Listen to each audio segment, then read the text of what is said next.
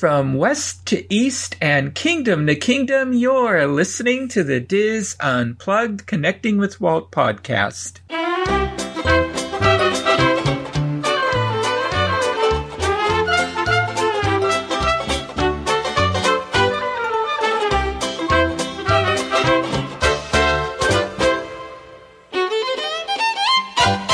Connecting with Walt is brought to you by Dreams Unlimited Travel, experts at helping you plan the perfect Disney vacation.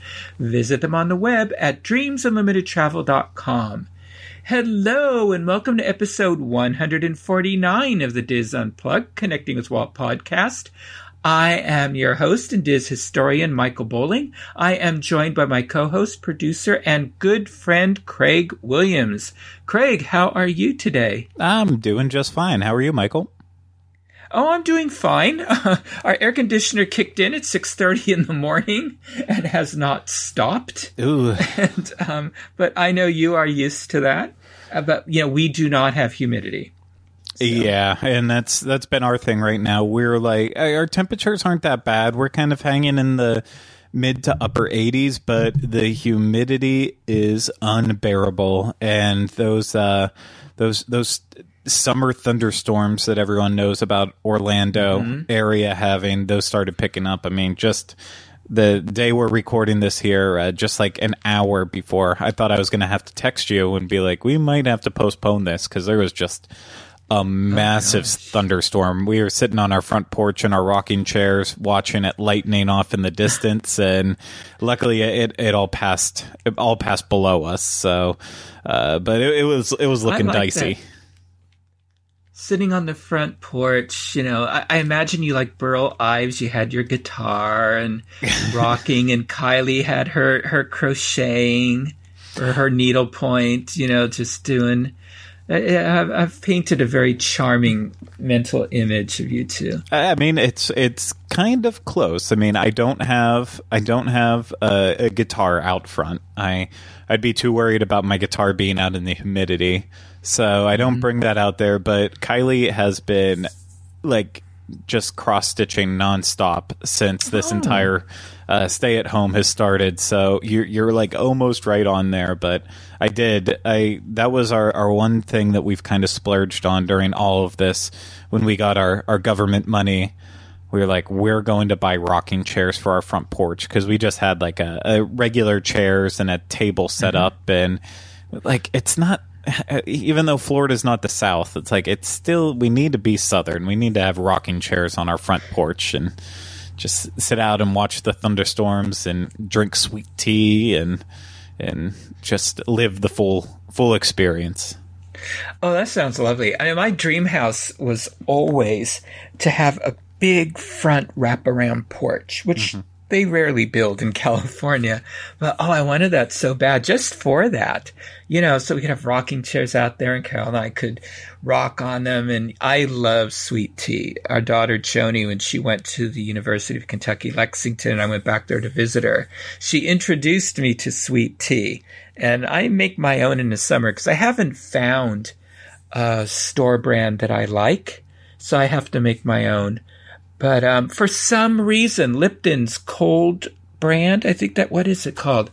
Iced tea, because the one I really want to get isn't available out here. That's one of those pandemic things that's never in our stores right now. What is everybody making sweet tea all of a sudden? As they use up their toilet paper and Lysol wipes? I mean, I don't understand how it's always gone when I go to the store. It makes perfect sense to me. Yeah, I guess. Anyway, but yeah, we're warm enough now. Of course, they always say I don't know if it's this way where you live, but out here, the meteorologists love to say triple-digit weather today. And I thought, so what is it? It's going to be 692 degrees? Why don't you just tell me what the temperature is going to be? But they just like to say it's triple digits, And anyway, But it was pretty close to that today, and it's going to get hotter as the week goes on. It's a little early yet, but of course it poured rain last week, so the weather's crazy. I have an update on Fantasia. Some of our Connecting with Walt family, they were very nice. I think the minute they heard the show, they watched Fantasia, or at least the first 15 minutes. Because I don't know what I was doing in the first 15 minutes of Fantasia. I was finishing up eating dinner. I know that much. Apparently, Toccata and Fugue is in the first 4 minutes of Fantasia. I thought, it's that early? And I think they said the Little Mushrooms are like 14 or 15 minutes into it. So I've got to watch the first 15 minutes of Fantasia again. So. I mean, I understand. I've done that plenty of times where I'm like, did I miss that? It's kind of this, it's the opposite feeling of when you watch a movie for like the 20th time and you're like, I never noticed that before. And that's when you realize that sometimes you just have trouble paying attention to some things. I guess. Well, I get distracted. Well, first off, by our cat, whose previous owners just held him all day. 24/7, and so he's constantly asking me for attention. But I think I was finishing up dinner and just and I took it up to the kitchen to put in the sink and all that stuff. So I must have gotten distracted. It happens. Speaking of movies, I was on a science fiction kick this week, and I watched The Martian, which I'd never seen before. That's a good film. Oh yeah, I really enjoyed it. It's well done. So I like it. I watched it a handful of times. Yeah, I would have died, even if I'd gone through astronaut training. And then I watched once again one of my top favorite films, 2001: A Space Odyssey. And then, because you recommended it to me, I watched the sequel, 2010, The Year We Made Contact. Did you like it? And I enjoyed it. I did. It's no Stanley Kubrick. Yeah. Spectacular. I just thought, why are these people talking so much? Because, in 2001, the first sentence is uttered, 20, 30 minutes into the film? And there's very little talking throughout it. And this one, oh my gosh, they just don't stop talking. But I enjoyed it. I think I understood the film a little better than 2001. But, I enjoy it. I don't watch it all the time. Like I could sit down and watch 2001 at least once every 6 months, but 2010, it's once every couple of years is nice to catch up with it. I was sure the John Lithgow character was going to screw something up. I just thought, why are you there? I agreed with him. Why are you there? And I was sure he was going to mess up the whole thing. But anyway. It had a happy ending. Yeah. So, and then just to let folks know, remind folks about Storytime with Michael. It's right now a weekly little extra thing we do, and I think you'll find it on Saturdays. I think that's where it's settling in. That's its new. That's its day or late afternoon, evening, for now. So anyway, so we have the next one coming up is actually by a former Disney Pixar animator who has from a long line of let's just say artists. One in particular with a big Disney connection. So anyway, I think you'll enjoy this children's book. I didn't notice it in the background of the last one.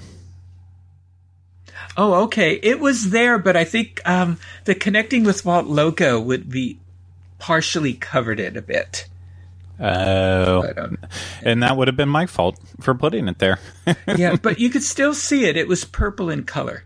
Okay. I'll have to go back and watch it again, see if I can see it. Okay. Alrighty.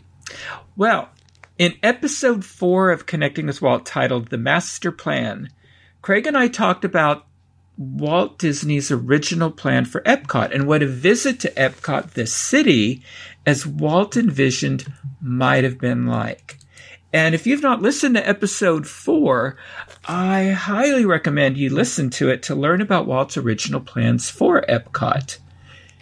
In episode 75, A Dream Reimagined, we talked about how the concept of Epcot changed from a city of the future to the theme park, Epcot Center. And in episodes 86, 97, and 98, we talked about the history of Spaceship Earth, the icon of Epcot Center. And in episodes 131 and 132, we began our exploration of Future World with a look at the Universe of Energy Pavilion. So in this episode, we're going to continue our exploration of Future World with a look at the Wonders of Life Pavilion. And as we discussed in our previous episodes, the plans for Epcot Center and Future World changed over time.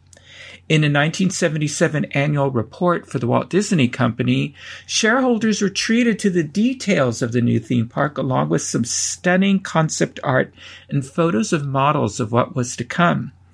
Future World was described as the Future World, an American enterprise forum, poses the challenges and previews alternatives for the community of the future. And the report went on to say, the principal components of Future World include a major introductory theme show, Spaceship Earth, the Communicore, a global marketplace of new ideas, bringing the public into direct interface with industry, and a series of major pavilions exploring energy, life and health, the sea, the land, transportation, and space. Today, a few people might be surprised to learn that the old Epcot Festival Center with the Gold Dome in Future World once housed an attraction so popular that guests waited 4 to 5 hours in line, and that this was one of the most popular pavilions in Future World. For many, this was the pinnacle of what Imagineers had intended Epcot Center to be: educational, entertaining, and accessible to guests of all ages without talking down to them. Wonders of Life opened strong and was popular with guests for 18 years, but its history is a story of decline, abandonment, and decay. I never really thought about it like that, but it really kind of did check off all of those boxes. Like the only, I think there's aspects of the Living Seas that also kind of hit those marks, as well as the land. But yeah, I think Wonders of Life in its heyday might have actually been the best. Yeah, and I think the same can be said for Universe of Energy. It went through decline, abandonment, and decay. that is also true. Yeah, I mean, it's sad what Disney allowed to happen to these pavilions over time. I know. It's especially, something like Wonders of Life, as we'll get to with all of this. The worst part is the fact that they just kept using it for the festival centers and such. It put it on prominent display of how little they cared about it and let it go into that decayed state. Oh, especially, as we'll get into, especially the first year they used it for the Epcot International Food and Wine Festival. They basically just threw a tarps over the old attractions and just ran the Food and Wine Festival around it all. I mean, it was sad. Yeah, just a very interesting story. Hopefully one that, as we get to the end of the story of Wonders of Life, hopefully something that building never has to go through ever again. So. I agree. So did you have the opportunity to go into Wonders of Life? As back in its heyday? Mm-hmm. Oh, yeah, plenty of times. So. Oh, good. Okay. No, my dad raised me on Saturday Night Live from the late 80s, early 90s. So there was a time where I had Cranium Command completely memorized, I feel like. So we spent a lot of time inside Wonders of Life. So especially we're between going to pump you up. Yeah, exactly. So between Cranium Command and Body Wars, we spent a lot of time in there. I will say that we didn't give a lot of the other exhibits their due. I know we sat and watched a little bit of Making of Me at one point in time, but I think my parents probably like pulled us away because I was probably like 5 years old at the time, and they didn't want me learning that much just quite yet. But overall, yeah, I have very vivid memories of it when it was still thriving. Oh, good. So good, because you probably have a lot stronger memories than I do. I did go into this pavilion in its heyday and in its decline, so a few times. So, well, as we stated earlier, plans for a Life and Health Pavilion were always a part of the original plans for Epcot Center. Artist and Imagineer Frank Armitage transferred from Walt Disney Animation to WED in 1977 and began his work in designing Disney theme parks. And it has been said that his anatomical paintings were an inspiration for the Life and Health Pavilion. And interestingly, Armitage made the production illustrations and Academy Award-winning set designs for the 1966 sci-fi film Fantastic Voyage. He painted scenes of the interior of the human body, which were then turned into larger-than-life sets. So I'm sure he transferred all of that expertise and artistry over to the Wonders of Life Pavilion. Oh, of course. Yeah. In the 1977 Walt Disney Productions annual report, CEO Card Walker wrote, "Visitors to the Life and Health Pavilion will experience a new awareness and appreciation of themselves. The Joy of Living, a multimedia show, will extol the beauty, the dignity, and strength of man from birth to the golden years. The incredible journey within will take guests to explore the inner workings of the fascinating, complex human machine. Along with the great midway of life, they'll participate in a whimsical series of experiences, learning that good health is based more than anything else on their own personal responsibility and behavior." Led by the president of WED Imagineering, Marty Sklar and Disney hosted a Good Health in America conference to bring together leading doctors and CEOs of international health organizations to develop the message for this brand new pavilion. And because WED wanted to make sure the pavilion was as scientifically accurate as possible.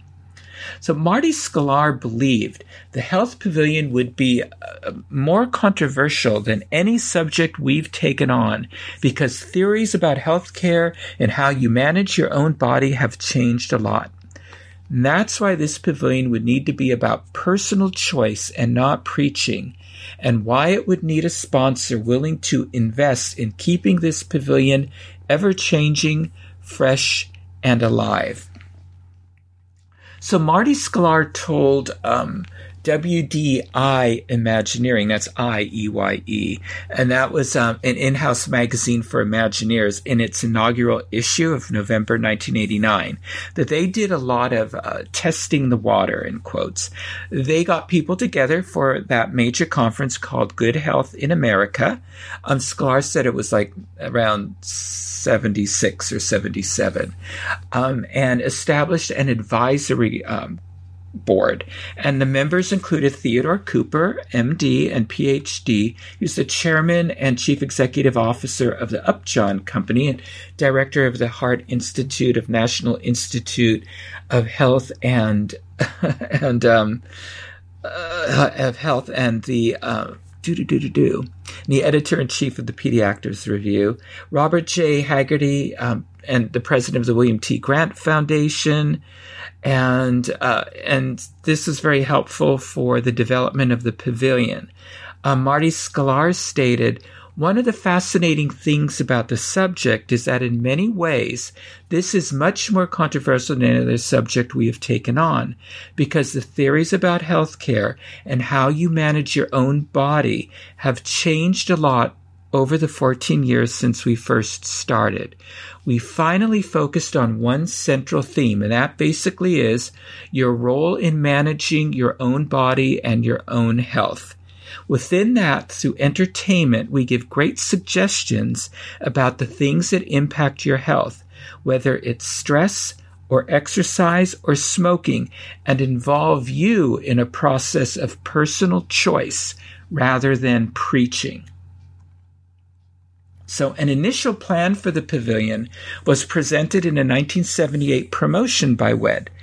And in that, the pavilion's theme would be fun. Life is a carnival, a joy, a wonder. And the interior of the circular pavilion would have had a very whimsical design by Imagineer Rolly Crump. Guests would enter the great midway of life in the central circular area around which were a number of shows and experiences.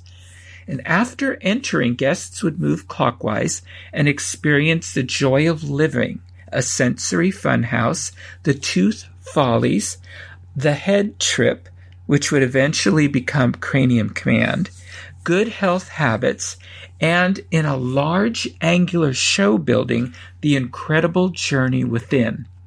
Now, The Incredible Journey Within would be a massive dark ride, and guests would board an Omnimover themed to red blood cells and transport into the human body and view the inner workings of the human body. And in that, they would pass giant animatronic replicas of a beating heart and breathing lungs. But this concept became difficult for WED mainly because they wanted large set pieces, such as an audio animatronic heart over 30 feet tall. But they couldn't design it to beat realistically throughout the day. So as the technological restraints for the pavilion showcase attraction became more apparent, the Imagineers went a different route and purchased modified Reed Diffusion flight simulators as the attraction vehicles, and these are flight simulators with video screens. So instead of having large set pieces, Disney could film the attraction and have the simulators move with the film. And you've probably already figured out that this attraction would ultimately become Body Wars, Epcot Center's first thrill ride. And I have to say, with it, the original concept of the Omnimover attraction, I feel like that would have even lost relevance even quicker than Body Wars did in the rest of the pavilion. Like it has the potential to be good, but something about it, like a thrill ride, sounds like it would have had more legs than an Omnimover ride going through the human body. But that's just my opinion. I think so. Yeah, some of it thinks like it's what happened to the universe of energy when, the dinosaurs started to break down and all that. What happens when the heart stops beating and the lungs stop breathing? Exactly. And they just can't fix them. What do you do? A lot of room for stuff to go wrong. Yeah. Like as if they built a giant Yeti on a big mountain attraction and they can't figure out how to repair it. No. Sort of like that. Ooh, yeah, I guess that makes sense. Yeah. Okay, next up was Tooth Follies, which was a theater show designed to look like the human mouth. The entrance was flanked by two giant pearly white teeth, and then you would sit down inside the theater, and it was designed to give guests the impression they were inside a mouth looking out. And this musical mouth review would provide guests with a closer look at the teeth, mouth, and gums. And this concept would be incorporated into Cranium Command. And Head Trip, I have to think that Rolly Crump named this. It was to be a humorous audio animatronic tour of the human brain with audio animatronic sprite-like images of emotion, intellect, and the nervous system. And this concept would also be used in Cranium Command and may have been an inspiration for the Pixar film Inside Out. I still 100% believe that it had to be because it was just... It's too close, and like it drove me nuts when it first came out, and people didn't even like connect the two together. It was, especially in the Disney fan community.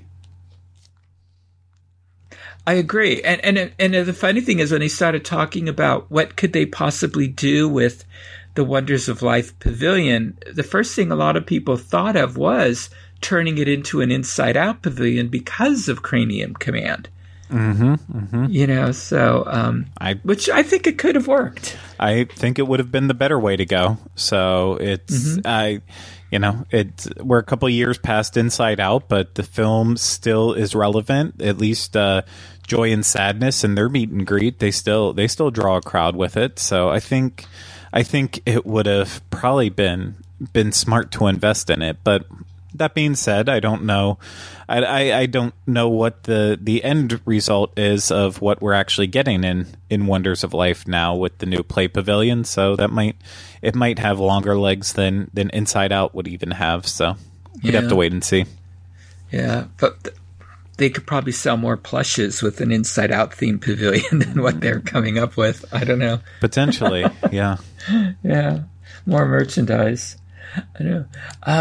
Other attractions included Good Health Habits. This was a 3-part audio animatronic fable, a hands-on exhibit, a sensory maze, and the Joy of Life Theater that we already talked about, which would evolve into the Making of Me, which we'll get into. Now, the pavilion about health and life was originally planned to open along with the rest of Epcot Center in 1982. Herb Ryman even did, a concept painting of the proposed pavilion. Officially, it was put on the back burner because the Imagineers were limited by technology, but it's more likely that it was because a sponsor could not be found to fund the construction.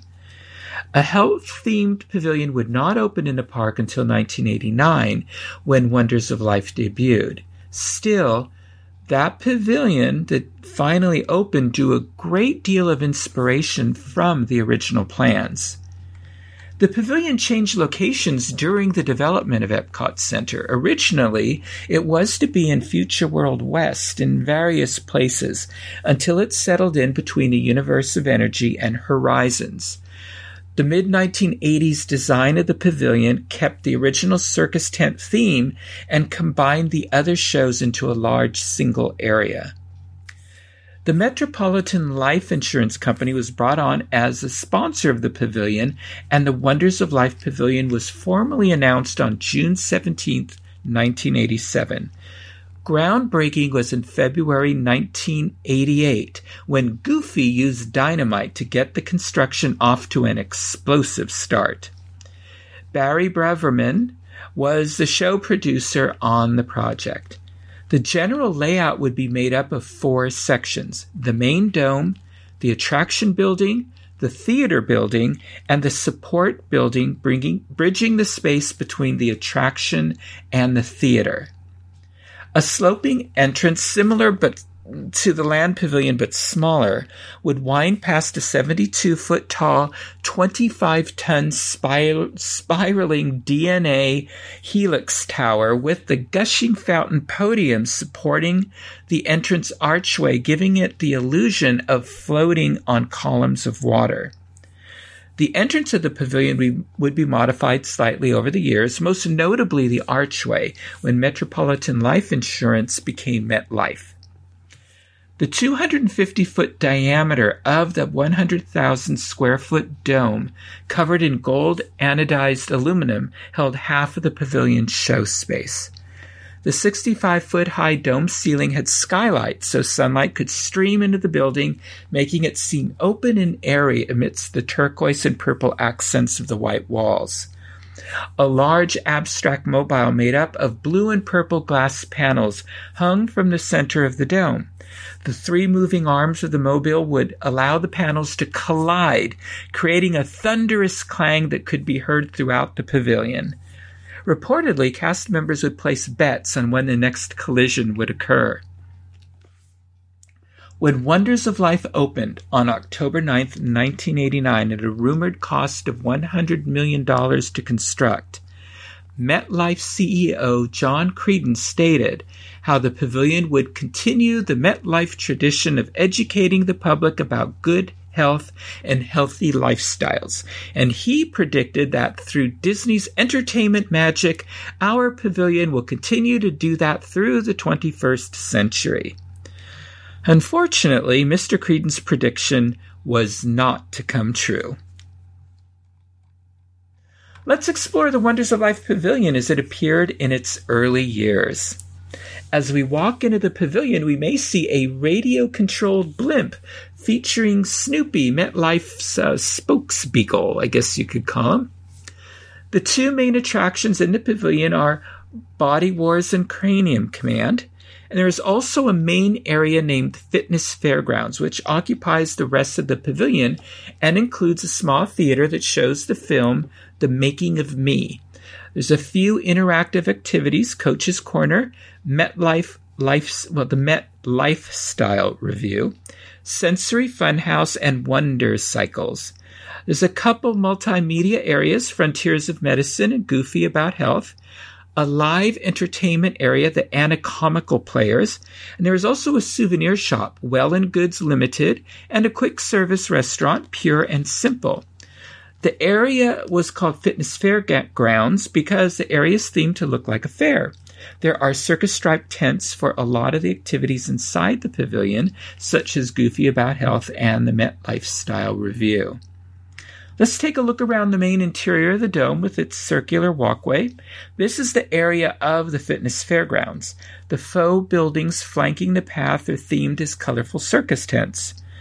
Directly to the left of the main entrance is the Well and Goods store, which offers Disney-themed sporting goods merchandise. So it's here where you can purchase character-themed golf clubs and golf balls, along with other sporting goods merchandise. To the right of the entrance is the Pure and Simple counter service. The most popular item on the menus that guests still talk about are the Wonder Waffles, which were Belgian waffles. The Wonder Waffles was shaped in a pentagon of hearts, and I don't know what it is about topping bars, but this is what made these so spectacular. Originally, there was a hot toppings bar to load up your waffle, which included hot strawberry and blueberry toppings, amongst others. The hot toppings bar was later replaced by a cold toppings bar. Eventually, the bar was totally taken away, and cups of toppings were served with the waffles. Pure and Simple, as the name implies, serves light, low-fat, and healthy options including sandwiches, salads, pita wraps, fruit and cheese plates, and, of course, the low-fat, healthy chili cheese dogs. Yeah. I never figure that out. Yeah, that's kind of a head scratcher. But I mean, also it's between loading up sugary waffles and then having chili cheese dogs. I think we kind of have to stretch everything out just a little bit in terms of reality. But hey, it's a theme park. Chili cheese dogs can be a lot healthier than a lot of other things that you can eat in a theme park.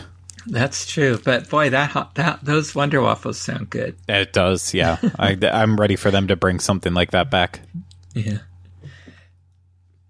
Now, in the center of the dome are three small theaters. Across from Well and Goods is the show Goofy About Health, which is a small theater with tiered benches seating about 100 guests. Here you can watch a clip montage of Goofy shorts on various screens to learn the benefits of healthy living. Across from Pure and Simple was the Anatomical Players stage, with tiered seating similar to Goofy About Health.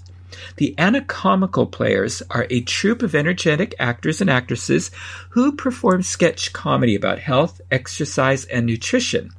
Now, the routine began with what some, I guess, people would call dad jokes, like, what do you get when you cross a bear and a skunk? Winnie the Pooh, spelled P-E-W. And they only get better from their gang.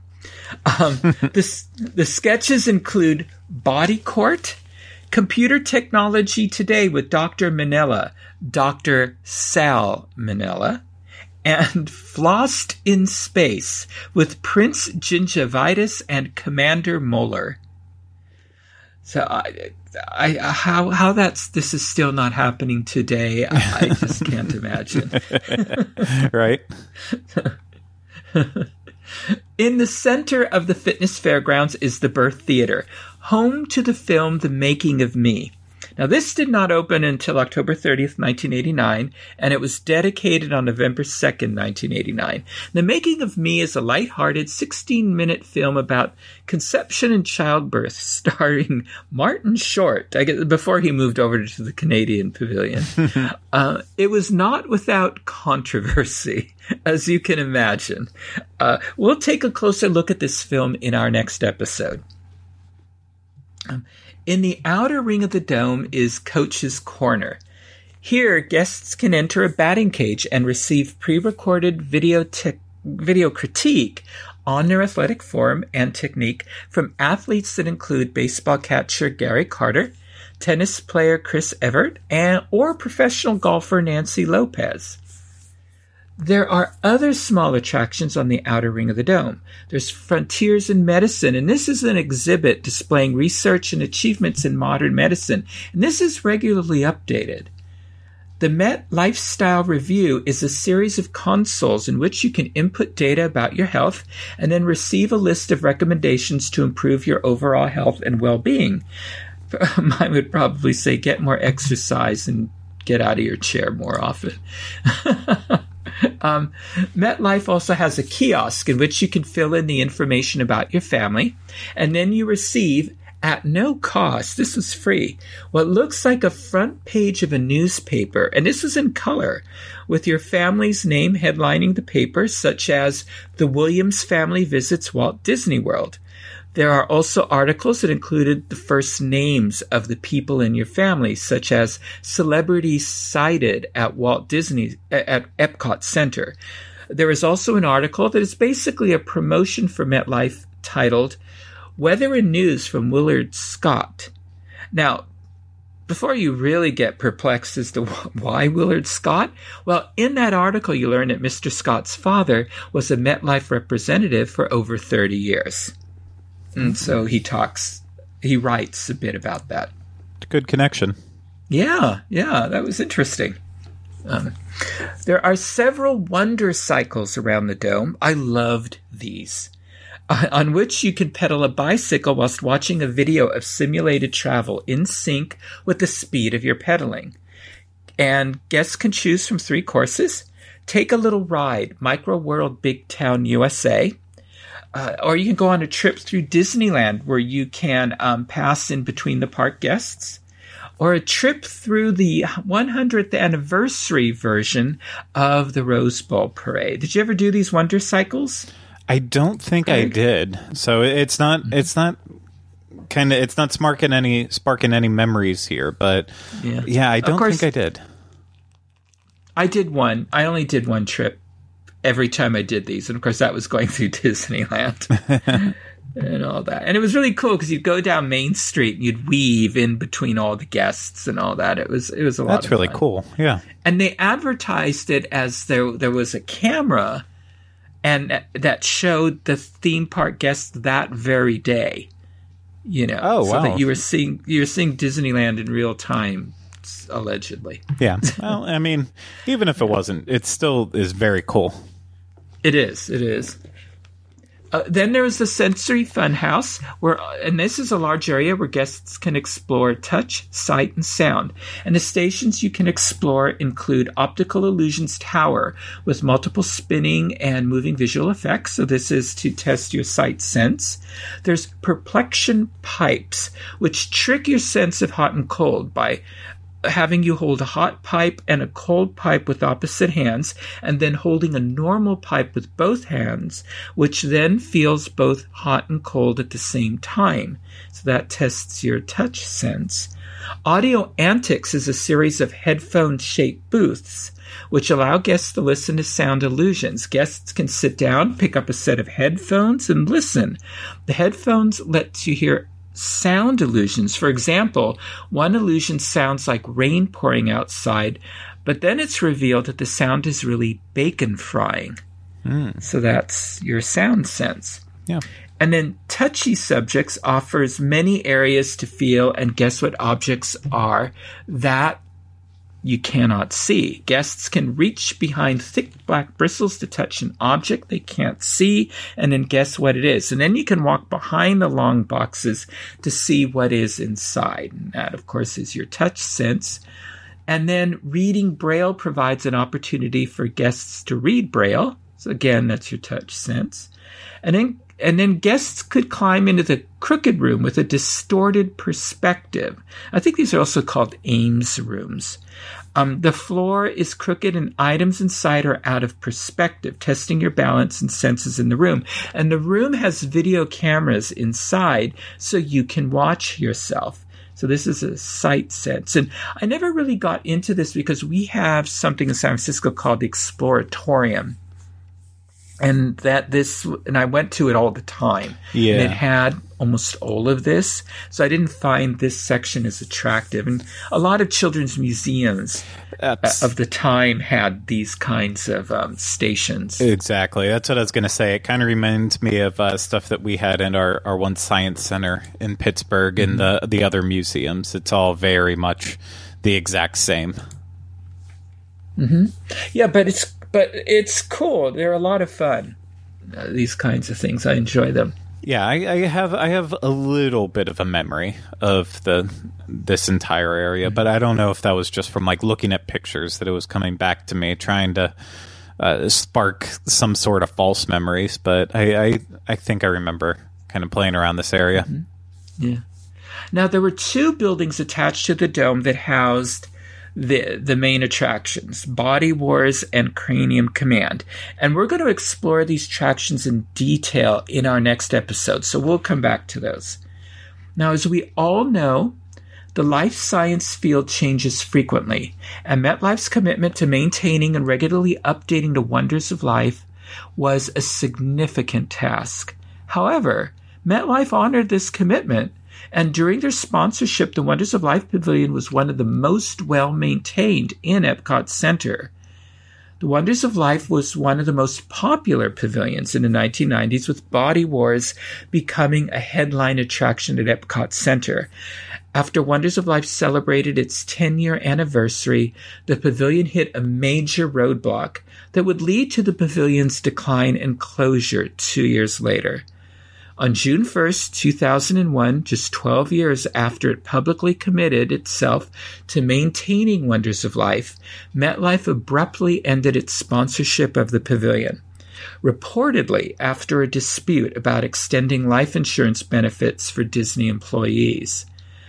The loss of the sponsorship was felt immediately, with all references to MetLife being removed and updates to the pavilion being discontinued. And we've seen that happen when sponsorship was lost in other pavilions. It's like overnight. Yeah. Every sign is gone. Exactly. No free press. Exactly. Except General Electric, there is still some advertising in the old Carousel of Progress. They couldn't remove everything, couldn't pry loose those logos in one of the kitchen appliances. Yeah, very true. Anyway, yeah. Well, additionally, Coach's Corner was closed and abandoned. The anatomical players were discontinued and their stage left empty. Problems and breakdowns started to occur around the pavilion. As Wonder Cycles broke down, they were taken backstage without being repaired or replaced. Cast member staffing was reduced to such low levels that it wasn't uncommon for the Making of Me not to be opened for guests because operations management thought it was the least important element of the pavilion. Exhibits like Frontiers in Medicine, which had once been updated frequently to include recent developments in the world of medicine, began to fall out of date. Cast member staffing was reduced to minimum levels for Body Wars and Cranium Command. Body Wars went from 10 or more cast members during peak periods to just 2, one to load the single operating vehicle and one to watch the system in the control tower. Since the greeter position at the main entrance of the pavilion was eliminated, guests now brought strollers into the pavilion.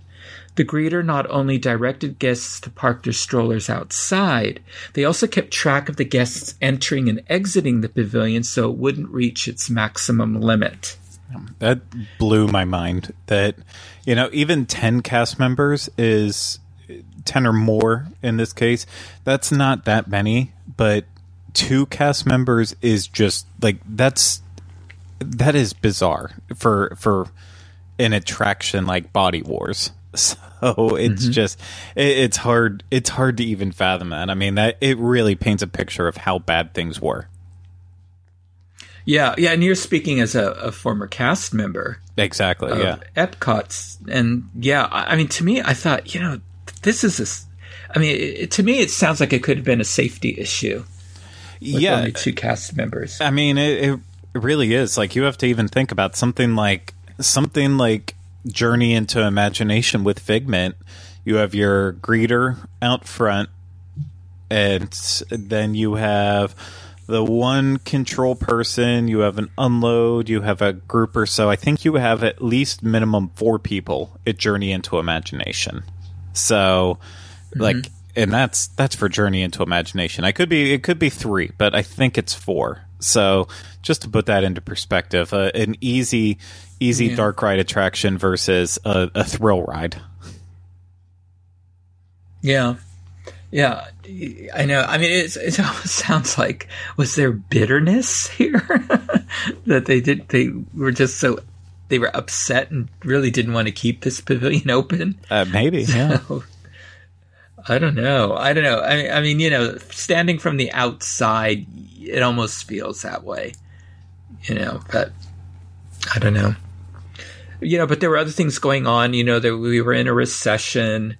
I mean, there was all kinds of other stuff happening. Exactly. So. It wasn't just solely because of MetLife pulling out. It was a different.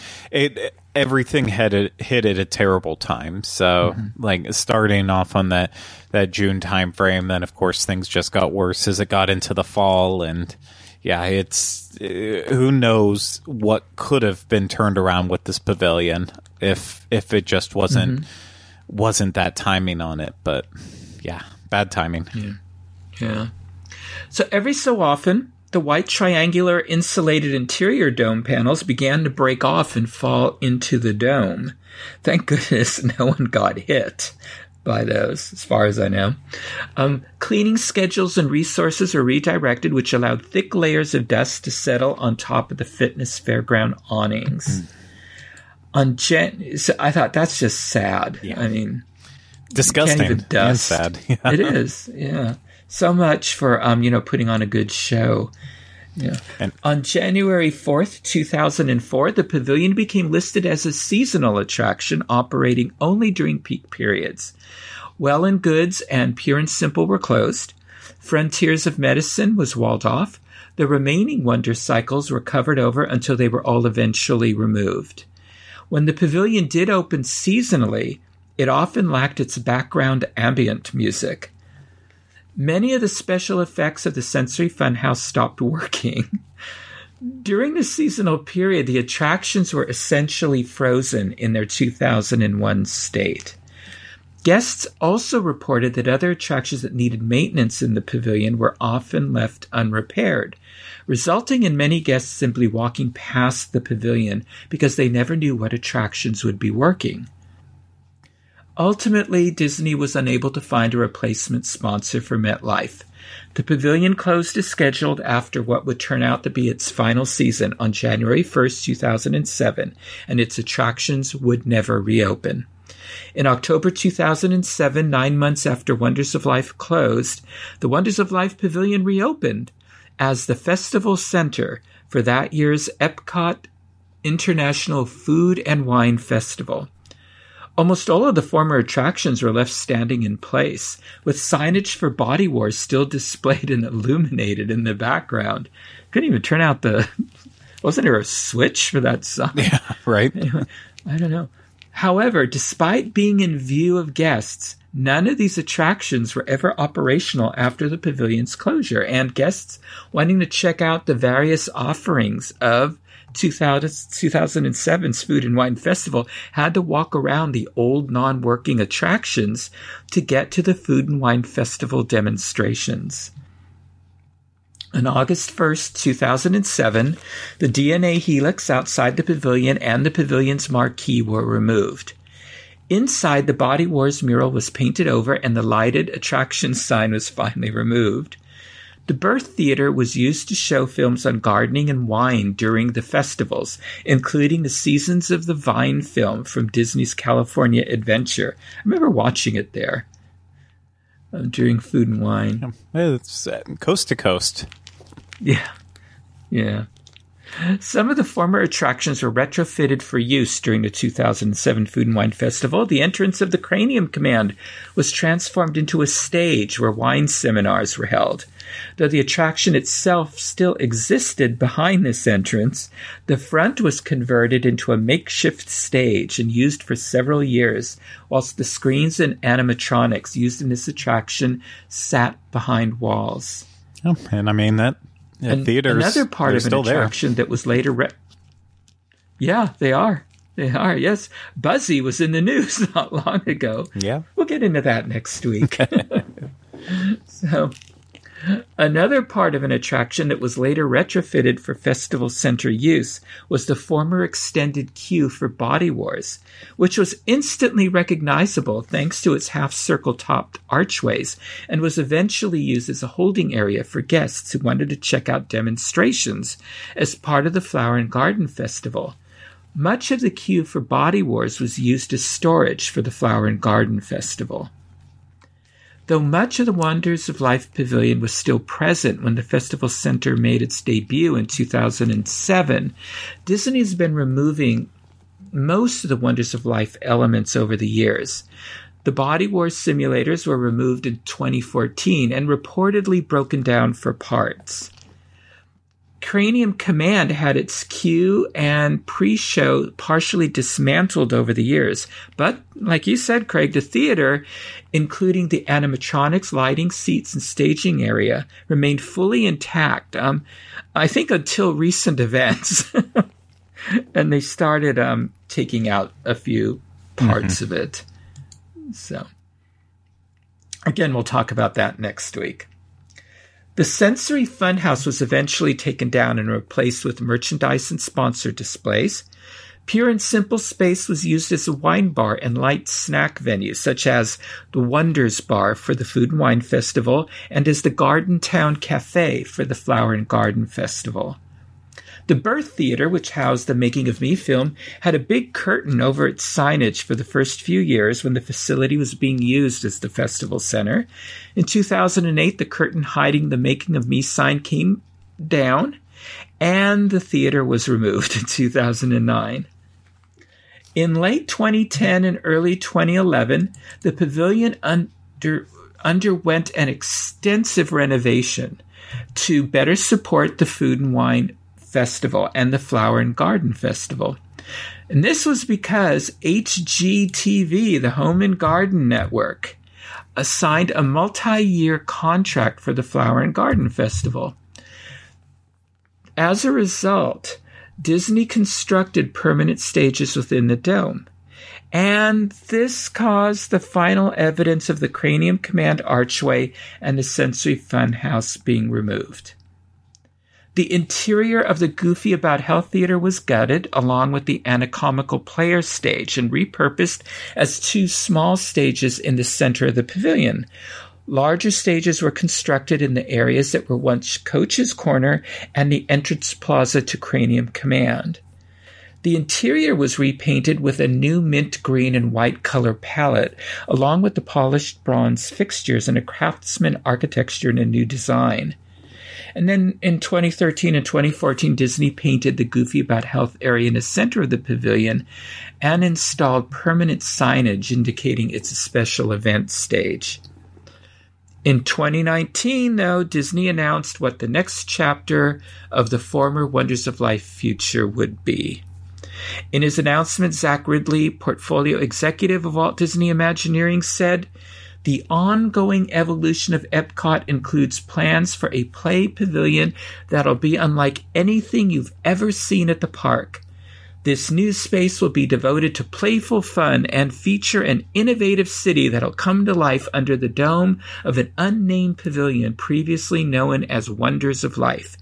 The Pavilion City will be bursting with interactive experiences, your favorite Disney characters, hands-on activities, and engaging entertainment when it opens just in time for the 50th anniversary of the Walt Disney World Resort. This innovative new pavilion is beyond anything we've ever created and is completely unique to Epcot. Built on the power of play, it introduces an immersive and interactive city where you can explore, create, and interact with some of your favorite Disney characters. This is an experience worthy of our bold vision for Epcot and another signature element of our transformation. Well, that says a lot and tells us nothing. So, I don't know. Yeah, it's I have a feeling it'll be immersive and interactive for people under the age of 12, and that'll be about it. But that's something that's also very necessary in Epcot right now. So it'll be shiny, that's for sure. Yes, shiny and new. Yeah, and the artwork for it is lovely, and it looks like it's from Ralph Breaks the Internet. Of course, that was the film that was coming out at the time, or had just been released at the time of the announcement. So I don't know if it's going to continue to look that way. Yeah, because it's got that in there and a little bit of elements from Zootopia and other recent Disney films. So at least it feels relevant. I mean, granted, we don't know when it's actually going to open up, so it might be irrelevant by the time that it actually does open its doors, but at least it kind of feels like it's going to be relevant. Yeah, and given the construction delays because of, recent events in the world, who knows what... They may have completely rethunk this whole thing. Well, exactly. I mean, especially with interactive, that plays in a big element of touch. And in a world now, if they were far enough along where it's kind of hard to tread back, then maybe they just have to go with it. But in a world now where we're talking about let's touch as little as possible and avoid everyone as much as possible, it has really big implications on this pavilion. Yeah, because it sounds like there were going to be meet and greets in here also. Because you're going to meet your favorite Disney characters and all that. So really, like everything that you're supposed to do in this pavilion is stuff that we're supposed to avoid moving forward in the future. So that'll be really interesting to see how it plays out. Yeah, but who knows? Maybe by the time it opens, we'll have gone back to some of the old things. I have high hopes for it. I just, regardless of how it turns out and who its main purpose for is, I just hope that they with the Play Pavilion, that it's something that will actually be sustainable for long periods of time. It's because if this thing feels like it's completely pointless after 5 years, then that's not making any progress in terms of Future World at Epcot. We need stuff that can have long legs and have a life for years and years. Yeah, because it has to be worthy of their bold vision for Epcot, whatever that may be. I don't think I quite understand what it is, but hopefully their bold vision will be sustainable for more than 5 years. Yeah, that's time will tell. Yeah. Well, and in our next episode, we will explore several of the major attractions that were in the Wonders of Life Pavilion and that made this pavilion one of the most popular in Epcot Center in its day. But now we are going to explore This Week in Disney History.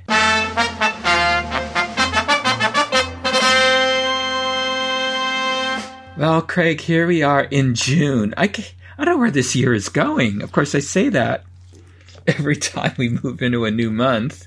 So it's funny how when you're young, time just drags on and on. Maybe because we were in school the whole time. Yeah, all of our youth. Yeah, I'd say that the idea of time not having enough of it, to me, I think that hit right around like 27 maybe. And now it's scary.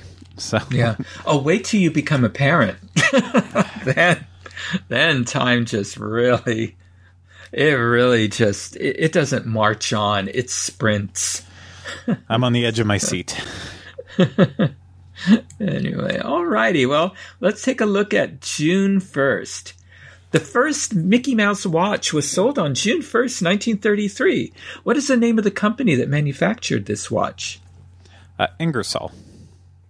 Yep, Ingersoll Waterbury. This is a Connecticut clockmaker that was on the verge of bankruptcy, and the sale of the watches will save the company.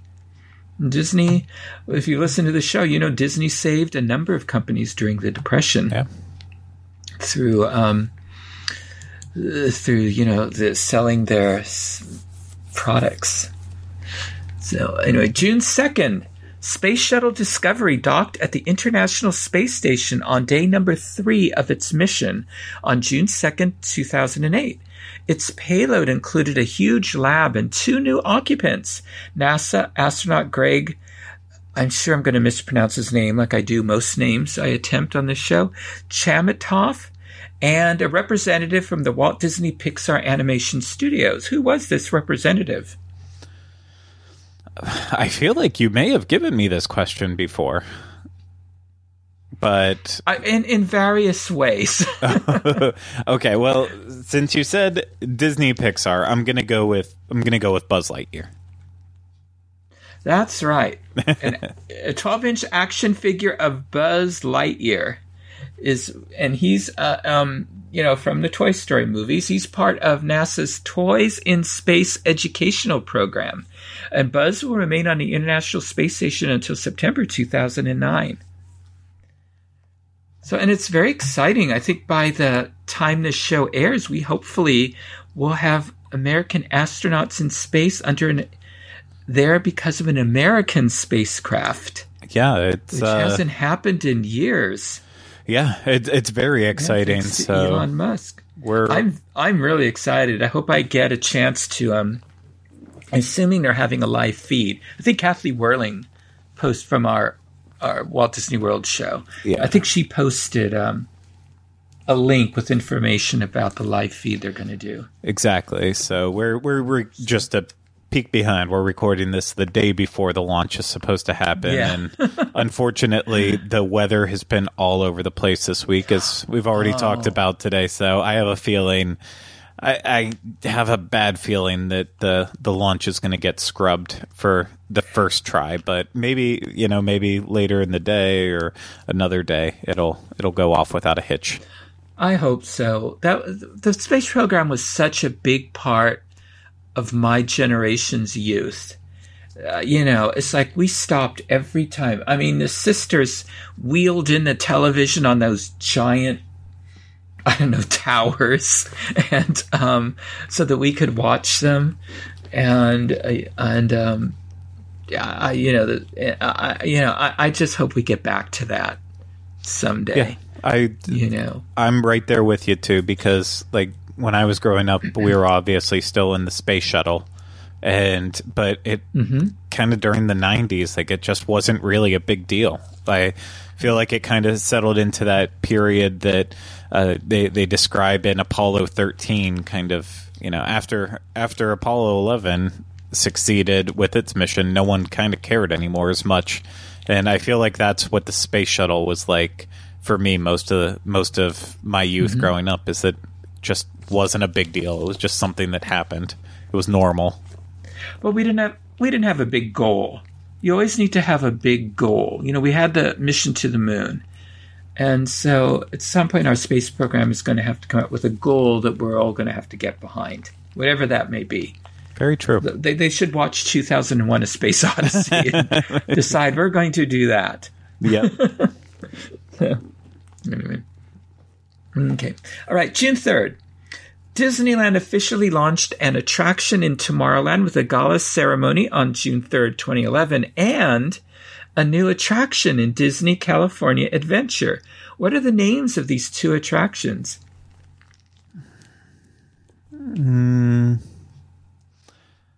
I think...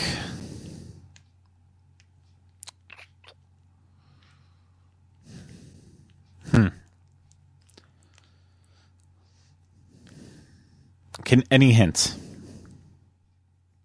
Okay, well, in Tomorrowland, it opened at Walt Disney World just a few weeks prior. And then at the one in California Adventure, it opened also Walt Disney World a few years later. Oh, okay. If that helps. Okay, I think, okay. The California Adventure one, I was leaning towards Little Mermaid.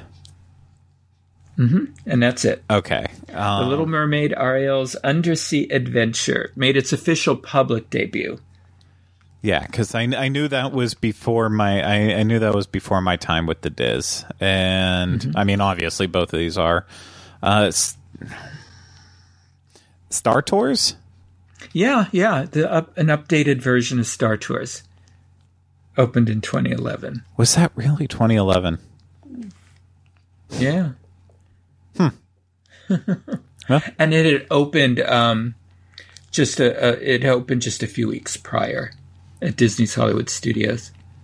I guess, yeah, that is true. So I'm trying to think back because I know I went on opening day of Adventures Continues at Hollywood Studios, and I rode it like I want to say 8 times over and over and over again till we saw every single iteration of it. And I just said, oh man, time is getting on my brain. I'm not thinking correctly with that. Okay. All right, June 4th. A new Walt Disney World attraction debuted on June 4th, 1999. Similar versions would later open at Disneyland Anaheim, Tokyo Disneyland, and Hong Kong Disneyland. I'm going to take a guess on that and say Pooh. Yes, The Many Adventures of Winnie the Pooh debuted in the Magic Kingdom. And, of course, it was the dark ride based on The Many Adventures of Winnie the Pooh, and it's located on a spot once occupied by Mr. Toad's Wild Ride, and it'll officially open to guests the following day.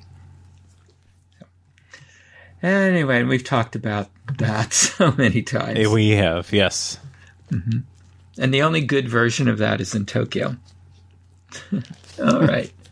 I was still amazed that Hong Kong just basically duplicated Walt Disney World's version when, that was a new park.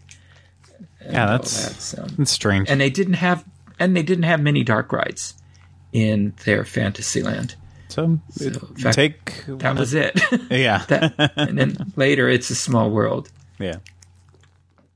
So, okay, June 5th. Walt Disney World formally announced its newest project on June 5th, 1995. What was this project? I'm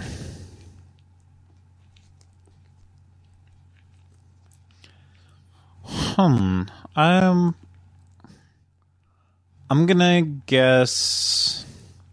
I could be wrong about this, but maybe this was when Wide World of Sports was announced? No, this is my favorite theme park in Walt Disney World, Disney's Animal Kingdom. Okay. Yeah, I guess that would, time-wise, that would make sense. 95 going to 98. So. Yeah, and construction will begin in August. Okay.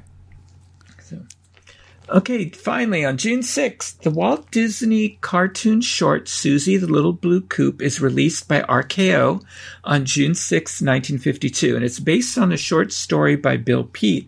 He was a children's book illustrator and a story writer for Walt Disney Studio. It is directed by Clyde Geronimi and features the voice of Thurl Ravenscroft and Stan Freberg. It will later serve as a stylistic inspiration for which animated feature?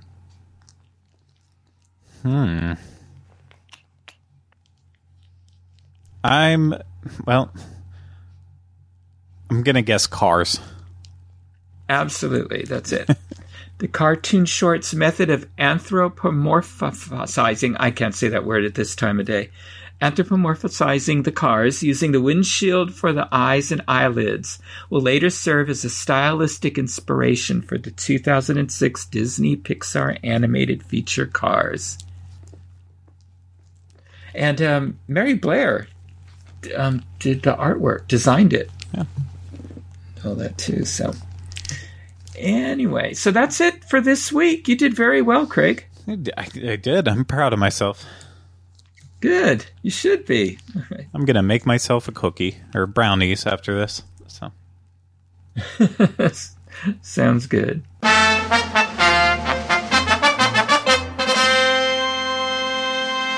Well, I believe this is a sad story about the decline of a once great Epcot Center pavilion, the whole Wonders of Life saga.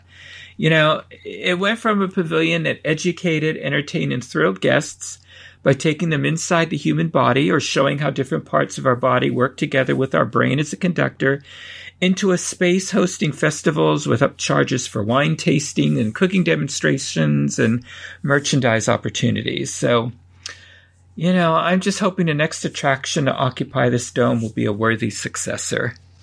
I agree. So, and even beyond this, I hope nothing like Wonders of Life ever happens to any other pavilion ever or any other attraction. But I mean, specifically with a pavilion, like if people get bored of Soarin' one day, what happens to the land pavilion? It could easily go this route. So hopefully it never happens again. Well, hopefully it won't happen to the Seas Pavilion, the Living Seas Pavilion, because there's living creatures in there. Yeah. But the rest of it, you know, it's sort of a shell of what it was. Exactly. I think some of the interactivity and you know, things. And yeah, well, let's keep our eye out on Journey into Imagination. My eyes are peeled, but I don't know if people will put up a fight for that one. Yeah, but, you know, there are already sections of it gone, you know, behind walls and stuff like that, or transformed into other spaces. You DVC members need your lounges. Pavilion. That's right, we do. We do. So, well, I referred to several books, articles, and websites during my research for this episode, including the Epcot Explorer's Guide. Epcot Explorer's Encyclopedia, a guide to Walt Disney World's greatest theme park by R.A. Peterson. So some good websites include the Disney Wiki, Theme Park Tourist, Wonders of Life, the sad but true story of Epcot's abandoned pavilion, Lost Epcot, Oh My Disney, the Wonders of Life, Progress City USA, and Theme Park Tourist. So, Craig, until next time, where can our listeners connect with you on the Diz Unplugged? As always, you can find me on the many shows I'm on the Diz Unplugged podcast network, and then also always on social media, Facebook, Twitter, and Instagram at Teleclaster. Michael, what about you? You can send me messages at michael@wdwinfo.com. On Twitter, I'm at mbowling121. Facebook, I'm Michael Bowling. Instagram, Michael Bowling the Diz. And you can connect with me and Craig on Twitter at Connecting Walt. If you would like to listen to more shows on the history of Walt Disney, his studio, his Imagineers, and Disneyland, check out our Disneyland podcast archives for my Disney history episodes on the link Craig includes in our show notes or at disunplugged.com. And look for past episodes of Connecting with Walt on iTunes, Spotify, Stitcher, Google Play, where you can subscribe to our show and leave some positive reviews and ratings whenever possible. So thank you for making us a part of your day. And remember, I only hope that we don't lose sight of one thing, that it was all started by a man, Walt Disney, and his brother Roy.